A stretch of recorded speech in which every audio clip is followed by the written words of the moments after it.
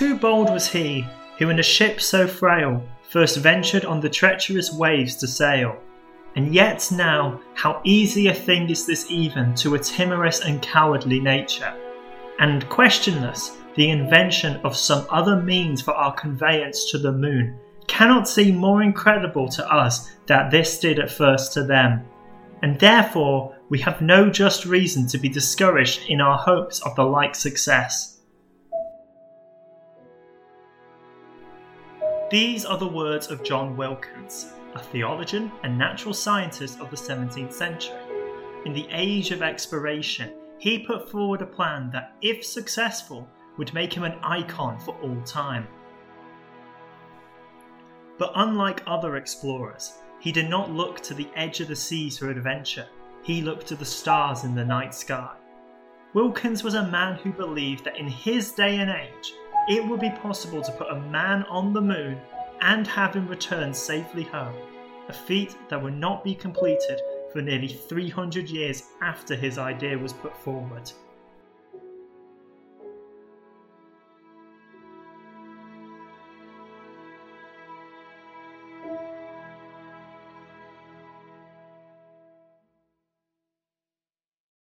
Hello, and welcome to the first ever Jammy History podcast, the show that will talk about events from any time, any place.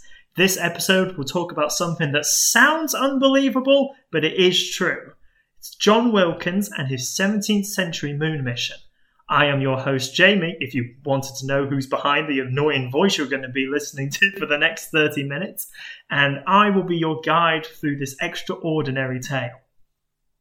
Explorations into space are something that captivates the imagination of most, if not all, people on this planet. The idea that we could one day be discovering new worlds and other forms of life is an idea that forms the basis of most sci-fi stories.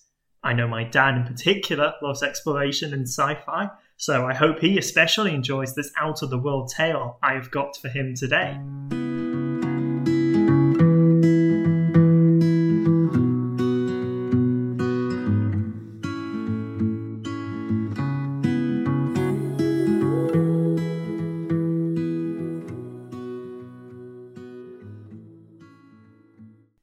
But before we look at his book, we must first address the question of who was John Wilkins? For a man with big aspirations, his origins were humble. He was born in a little hamlet near Northampton in 1614 as the son of a goldsmith. But he was not content with the smithing lifestyle his father had, and he instead decided to pursue the life of an academic.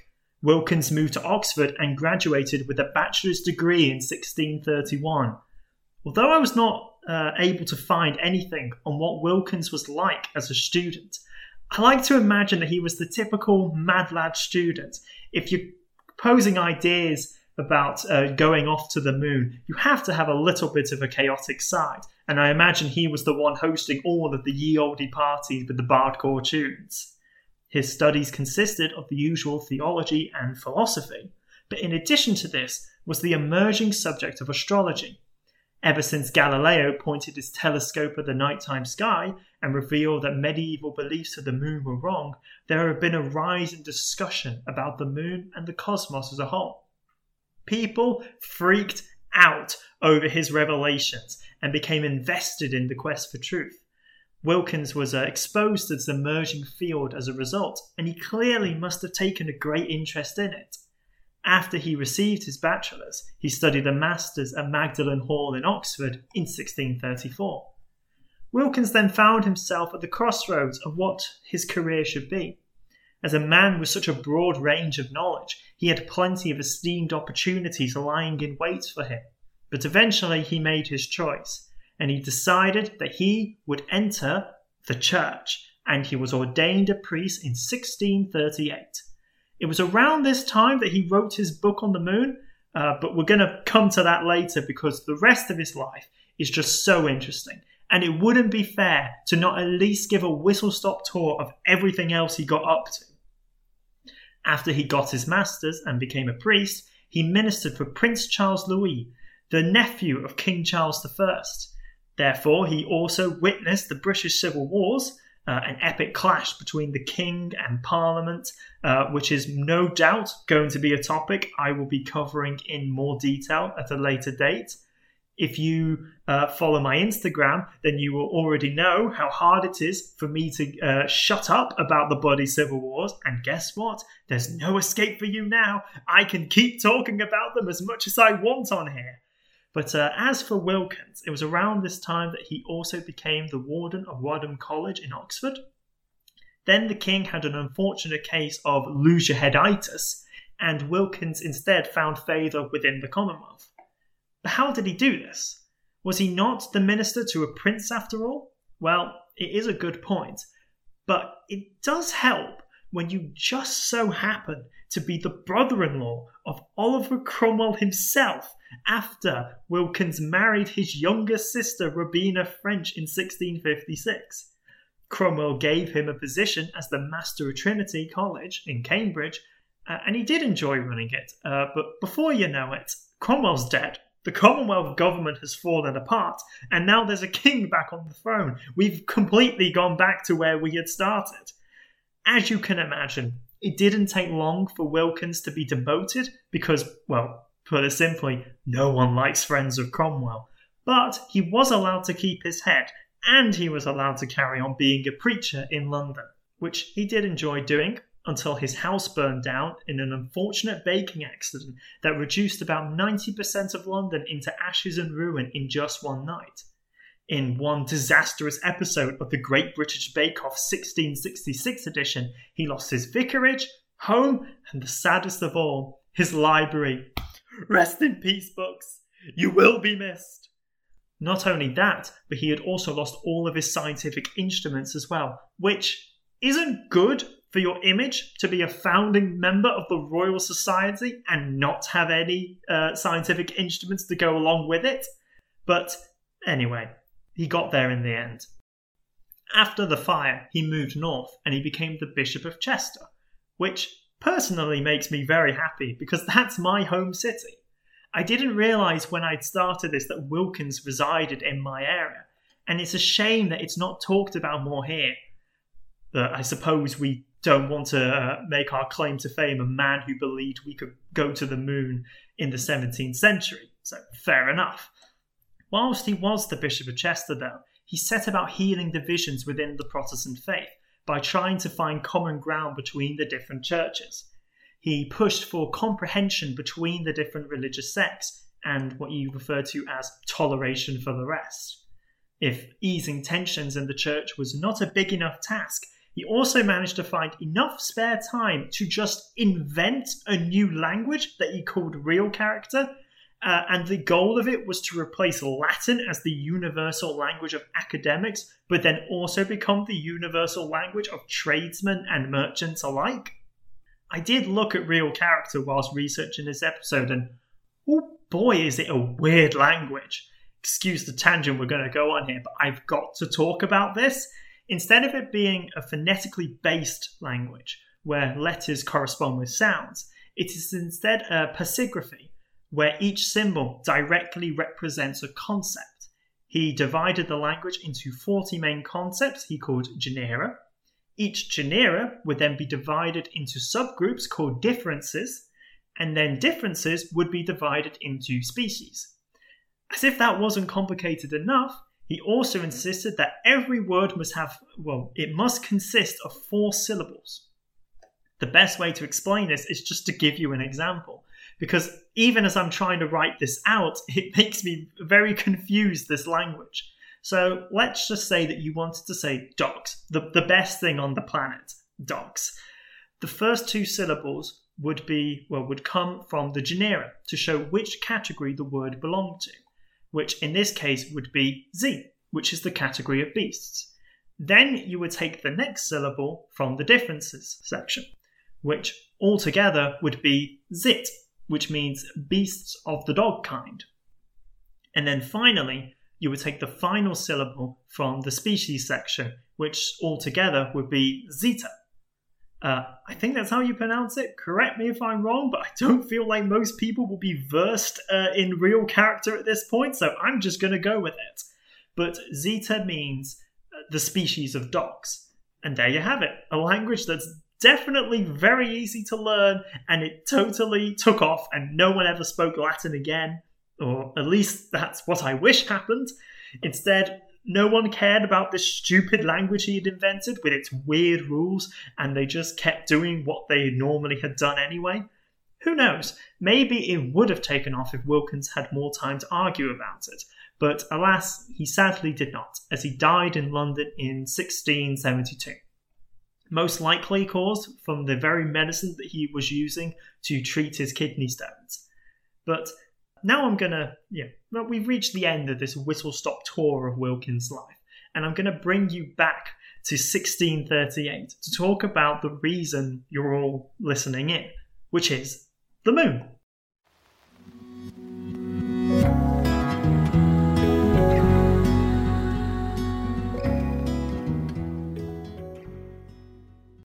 When you first glance at his book, A Discovery of a New World, you would probably assume that this text is about the discovery of America, not a text about the moon. And just to make sure that statement was correct, I showed it to my mum, and that's what she thought the book was about. But on closer inspection, you realise the true subject of this text. Note how the book was called The Discovery of a New World, the emphasis on world. This may seem like a simple choice of words, but it is the crux of Wilkins' belief that the moon was not just a rock in the sky, but a planet with an unknown nature or climate. Only by visiting this new planet could the questions of what it was like be answered. For nearly 200 pages, he details his beliefs on the moon, its structure, its atmosphere, and its inhabitants. When I started reading this, I thought I'd be in for about 200 pages of a madman rambling ideas on moon people and proposing bootlegged methods of getting there. But as I read it, I couldn't help but feel that his ideas were logical. Now, don't get me wrong, there was plenty of wacky ideas inside this book, yet surprisingly, a lot of it made a weird amount of sense. And I realised that it would be unfair if I only focused on his moon mission and not discussed the rest of the ideas he had about the moon. And so now I will guide you through the entire book as well, and see if you can agree with some of his logic. The book begins with what many scientific texts at the time had to include, and that's 3 chapters of the author basically going, "I am not a heretic." The danger with writing a scientific text in this age is that some scientific conclusions could be interpreted as heresy. In a recent visit I made to the Tower of London, I saw astrological carvings done by a man called Hugh Dewey from Bristol, and he was suspected of sorcery. Despite their differences, both Protestants and Catholics could be equally as ruthless as suspected heretics. The danger with the idea of the moon being its own inhabited planet is that their existence was not mentioned in the Bible. Were Adam and Eve really the first people God made? Or were these moon people an unknown part of the design? Uncertainty can be scary for many. This wasn't even a solely Christian attitude to moon theories. The ancient Greek philosopher Anaxagoras was exiled for claiming that the moon was a rock instead of a god.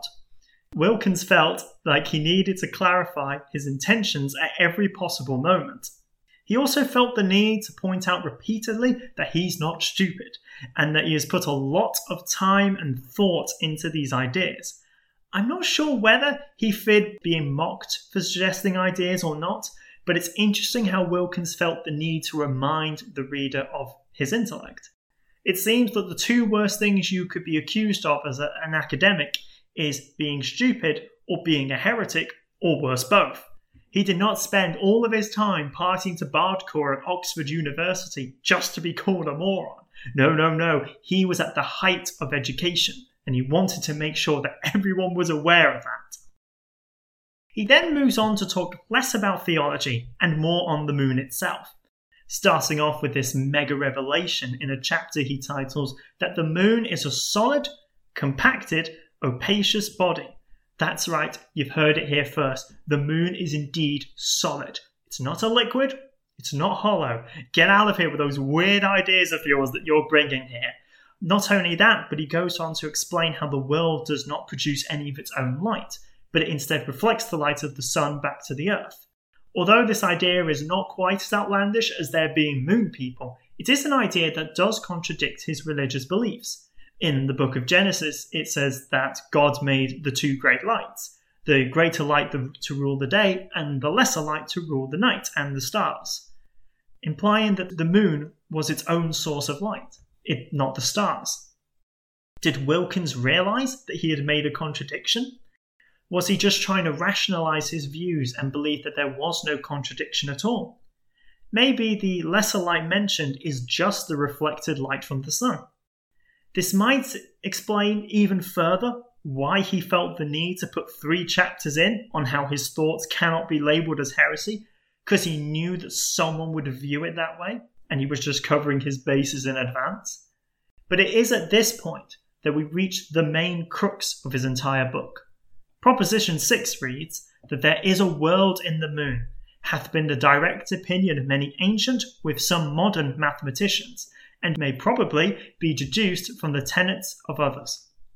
Now, the use of the word in would imply that the moon is hollow and that this world lies beneath its surface. But as he previously established, the moon is solid. Therefore, this world he speaks of is one that can be observed on the surface. But how? If you look up at the moon through a telescope, you can't see anything that is obviously a planet. It's just a barren grey wasteland. Well, that's where Wilkins would say you're wrong. It only appears that way because of the reflected light.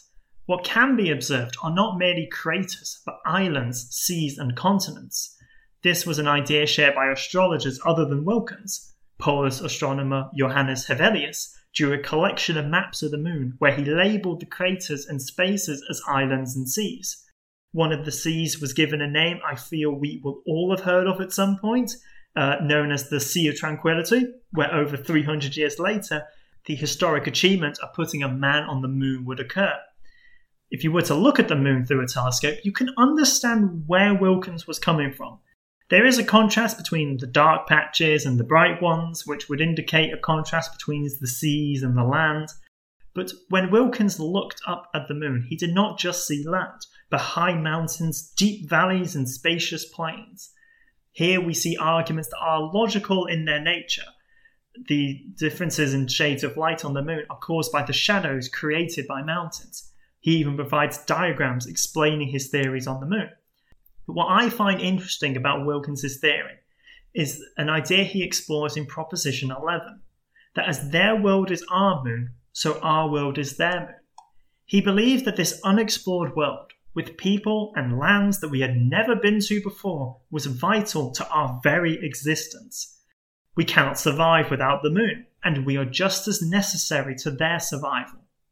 There is therefore a binary existence, with 2 worlds living in harmony with each other, almost like a yin and yang situation. The image of yin and yang is a good one to bring up at this point, as Wilkins suggested that these worlds are polar opposites to each other. When it is summer here, it is winter there. We can see the moon at night simply because it is day over there. Wilkins clearly must have perceived it as the polar opposite to ourselves, which begs the question over what the theoretical inhabitants of the moon were like. Were they the opposite to humans in mind, in body, in soul? Are they little more than beasts who don't know God? Or are they the pillars of virtue and piety, making us the monsters God turned his back on? Since Adam and Eve were evicted from the Garden of Eden, maybe we failed where the moon people did not. Believing in the existence of aliens is one thing, and it's something that I myself believe in. But to believe that the aliens that are out there are the polar opposites to ourselves brings out a whole new set of questions. Not just about what they are like, but about how we perceive ourselves. So, does Wilkins have an idea of what these moon people are like? The answer is simply no. He has no idea as to their nature or their appearance. When faced with such a set of existential questions, it makes sense to admit the fact that you just don't know. He does, however, speculate, and he suggests that they are similar to ourselves in that they are made in God's image, and that they too bear a sin like Adam and Eve did. though he elaborates to suggest that it is a different kind of sin that they had committed. It could just be that he didn't want to acknowledge the idea that the moon people could be superior to ourselves, and so opted for a more comfortable image, where these people are just like us, though not completely similar, with some small differences.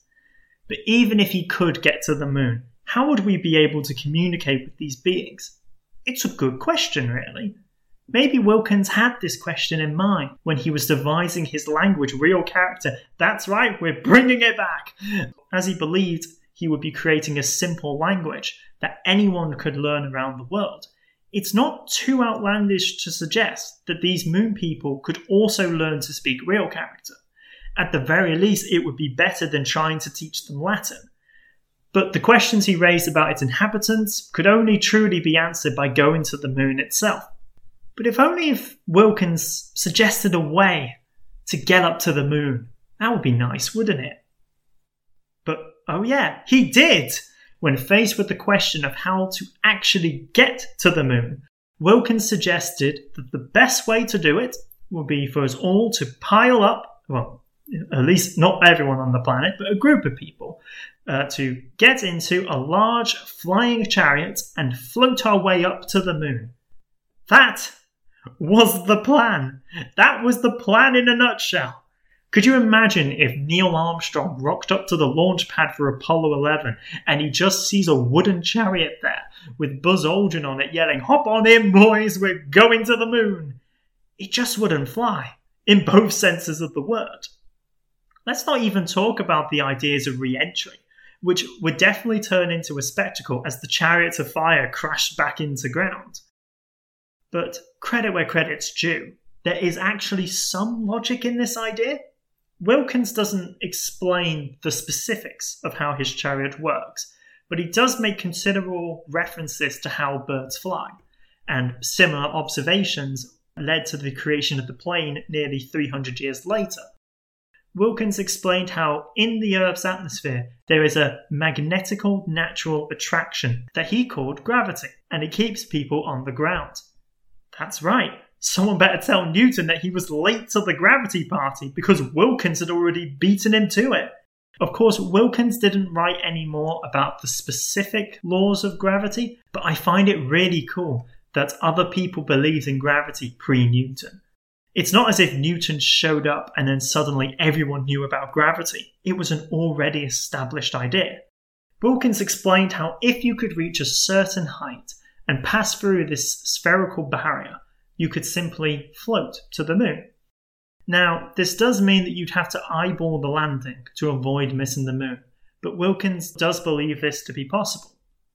He compares travelling to space to floating in a river, where if a certain level of buoyancy is achieved, you are not pulled down by gravity to the bottom of the floor. Therefore, keeping the chariot light was an essential component to the journey. Now, of course, with any moon mission, there are certain questions that need to be addressed. How long would it take to reach the moon? How many supplies would need to be brought for the journey? How are the astronauts supposed to survive in an environment devoid of the very thing we need to survive? All of these are good questions, and Wilkins does his best to address them. If his flying chariot was able to break past the field of gravity, then he believed it would take a minimum of 180 days to aimlessly float the mere 240,000 miles of space and land on the moon.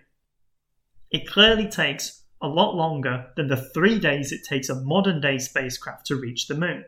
So you can just imagine how much food the crew would have to bring just to survive the trip going. Never mind the return journey. And so, how many supplies do you think Wilkins believes you should pack? I'm going to give you a little bit of time to think of your own estimates. If you were going up to space on a 180-day-long journey with no chance of being resupplied on the way, how much do you think you yourself would have brought? If you're the madman who just said none, no supplies whatsoever, then congratulations, you are of the same mind that he was, and you also should get something looked into that, because I'm concerned about that. But that's right, you won't be needing any supplies where you're going, because all you need to do is simply hibernate like animals in winter for the 180 days of travel. It therefore makes food an unnecessary commodity that would add weight onto the chariot. He argues that as you would have passed the gravitational field, you would be completely weightless, and therefore free from the need to move about, therefore making eating an unnecessary activity. Of course, he does say that if it was needed, then they could bring some food with them, though clearly not the amount of food that we would probably be expecting. And air would also not be an issue, because he believed that there was an ethereal air in the space between the Earth and the Moon. Obviously, it would be a hard idea to accept back then, that there was just an empty space, so Wilkins filled that space with a very thin air that could sustain humans on, although he did say it might be a bit uncomfortable. So, did Wilkins ever attempt this moon mission? The answer is sadly no. Or at least, not that we know of. He clearly wrote this book with the intention of getting investment for his pet project, but maybe no one did invest.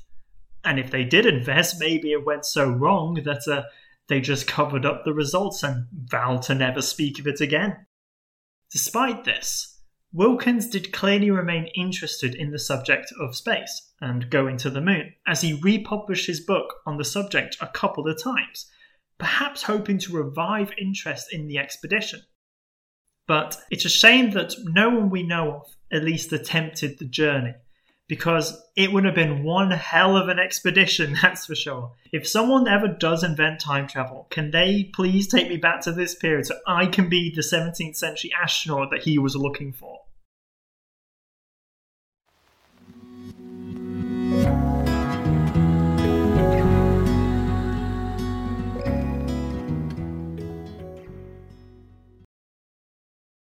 So, Wilkins never got the moon mission that he had so strongly pushed for. But I feel that if he did somehow make it to the moon, he would be disappointed by the reality of what it was like. There is no world of opposites, a short flight from the Earth, but a barren rock that none could hope to survive on. But whilst I was reading his work, I couldn't help but admire Wilkins's vision. For in an age where humans were starting to explore the Earth and encounter each other for the first time, he saw the future of humanity going off into the stars. If there were new lives and cultures to be found here, then surely there must be more to see out there. Wilkins would have made a great Star Trek character, that's for sure. And so, to end this podcast, I thought I'd read the final paragraph in his book. An extract that really reveals how much Wilkins had envisioned for the future of space travel and the future of humanity.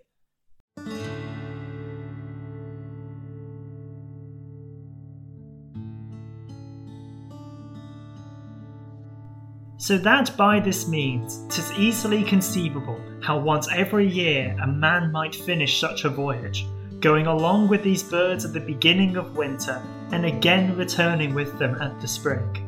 And here one that had a strong fancy were better able to set forth the great benefit and pleasure to be had by such a journey. And that whether you consider the strangeness of the persons, language, art, policy, religion of those inhabitants, together with the new traffic that be brought thence. In brief, do but consider the pleasure and profit of those later discoveries in the Americas, and we must needs conclude this to be inconceivably beyond it. But such imaginations as these I shall leave to the fancy of the reader. Thank you very much for listening to the first ever Jammy History podcast. I do hope you have enjoyed it. If you did, then please be sure to leave a rating and share the podcast. I'd greatly appreciate you doing so. Also make sure to check out my Instagram at Jammy History. I post history content on that regularly. I also have a Twitter of the same name, but that is more of a barren wasteland and you don't need to go on it. Join me next time where we will be looking at the battle that made England, a tale of Vikings and Saxons. See you next time.